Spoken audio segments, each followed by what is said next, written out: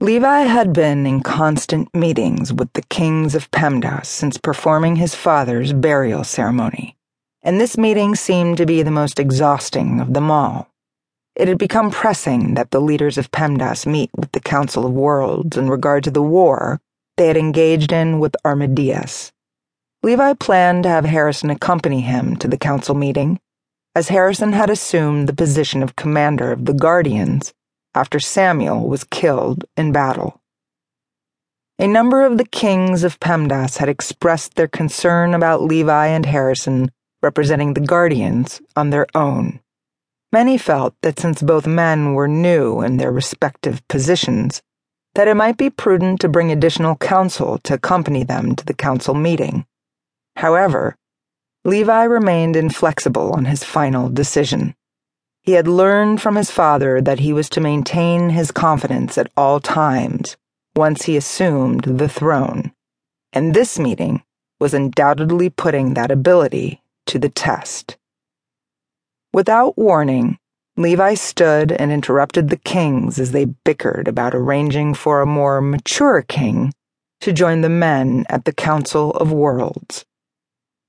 I appreciate each and every one of your concerns. However, my decision has been made. When I arranged this meeting, I did not do so in order for you to debate my competence amongst yourselves.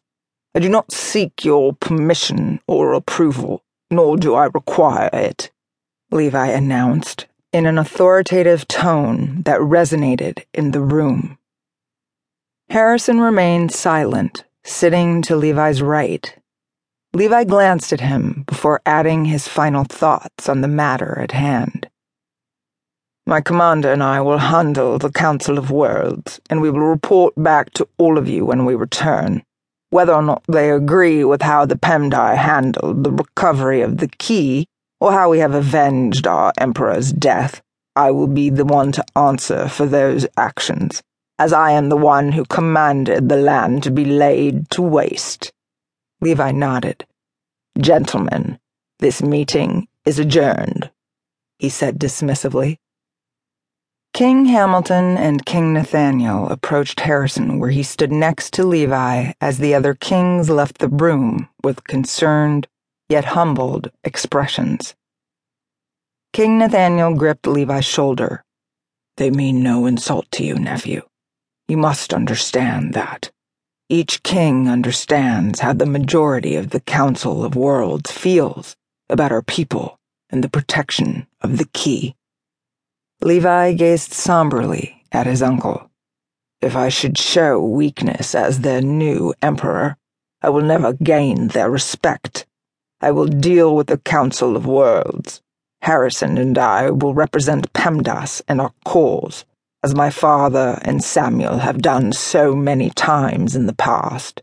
I have no fear of the council, and I'm prepared for their ignorant words. King Hamilton unexpectedly let out a soft laugh.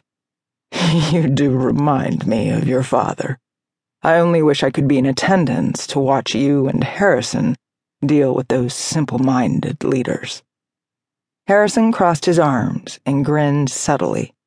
Rest assured, Your Majesty, you won't be disappointed with our report. King Nathaniel grinned. I expect that you will not taunt our greatest enemy. You know Movac is anticipating this event like none other. Taunt? Harrison asked with an arch of his brow. I would never consider such a thing. Gentlemen, I believe it is nearing the hour, and I know that the rest of the kings are eagerly awaiting your return and your report, King Nathaniel said, as he turned with the men to exit the room.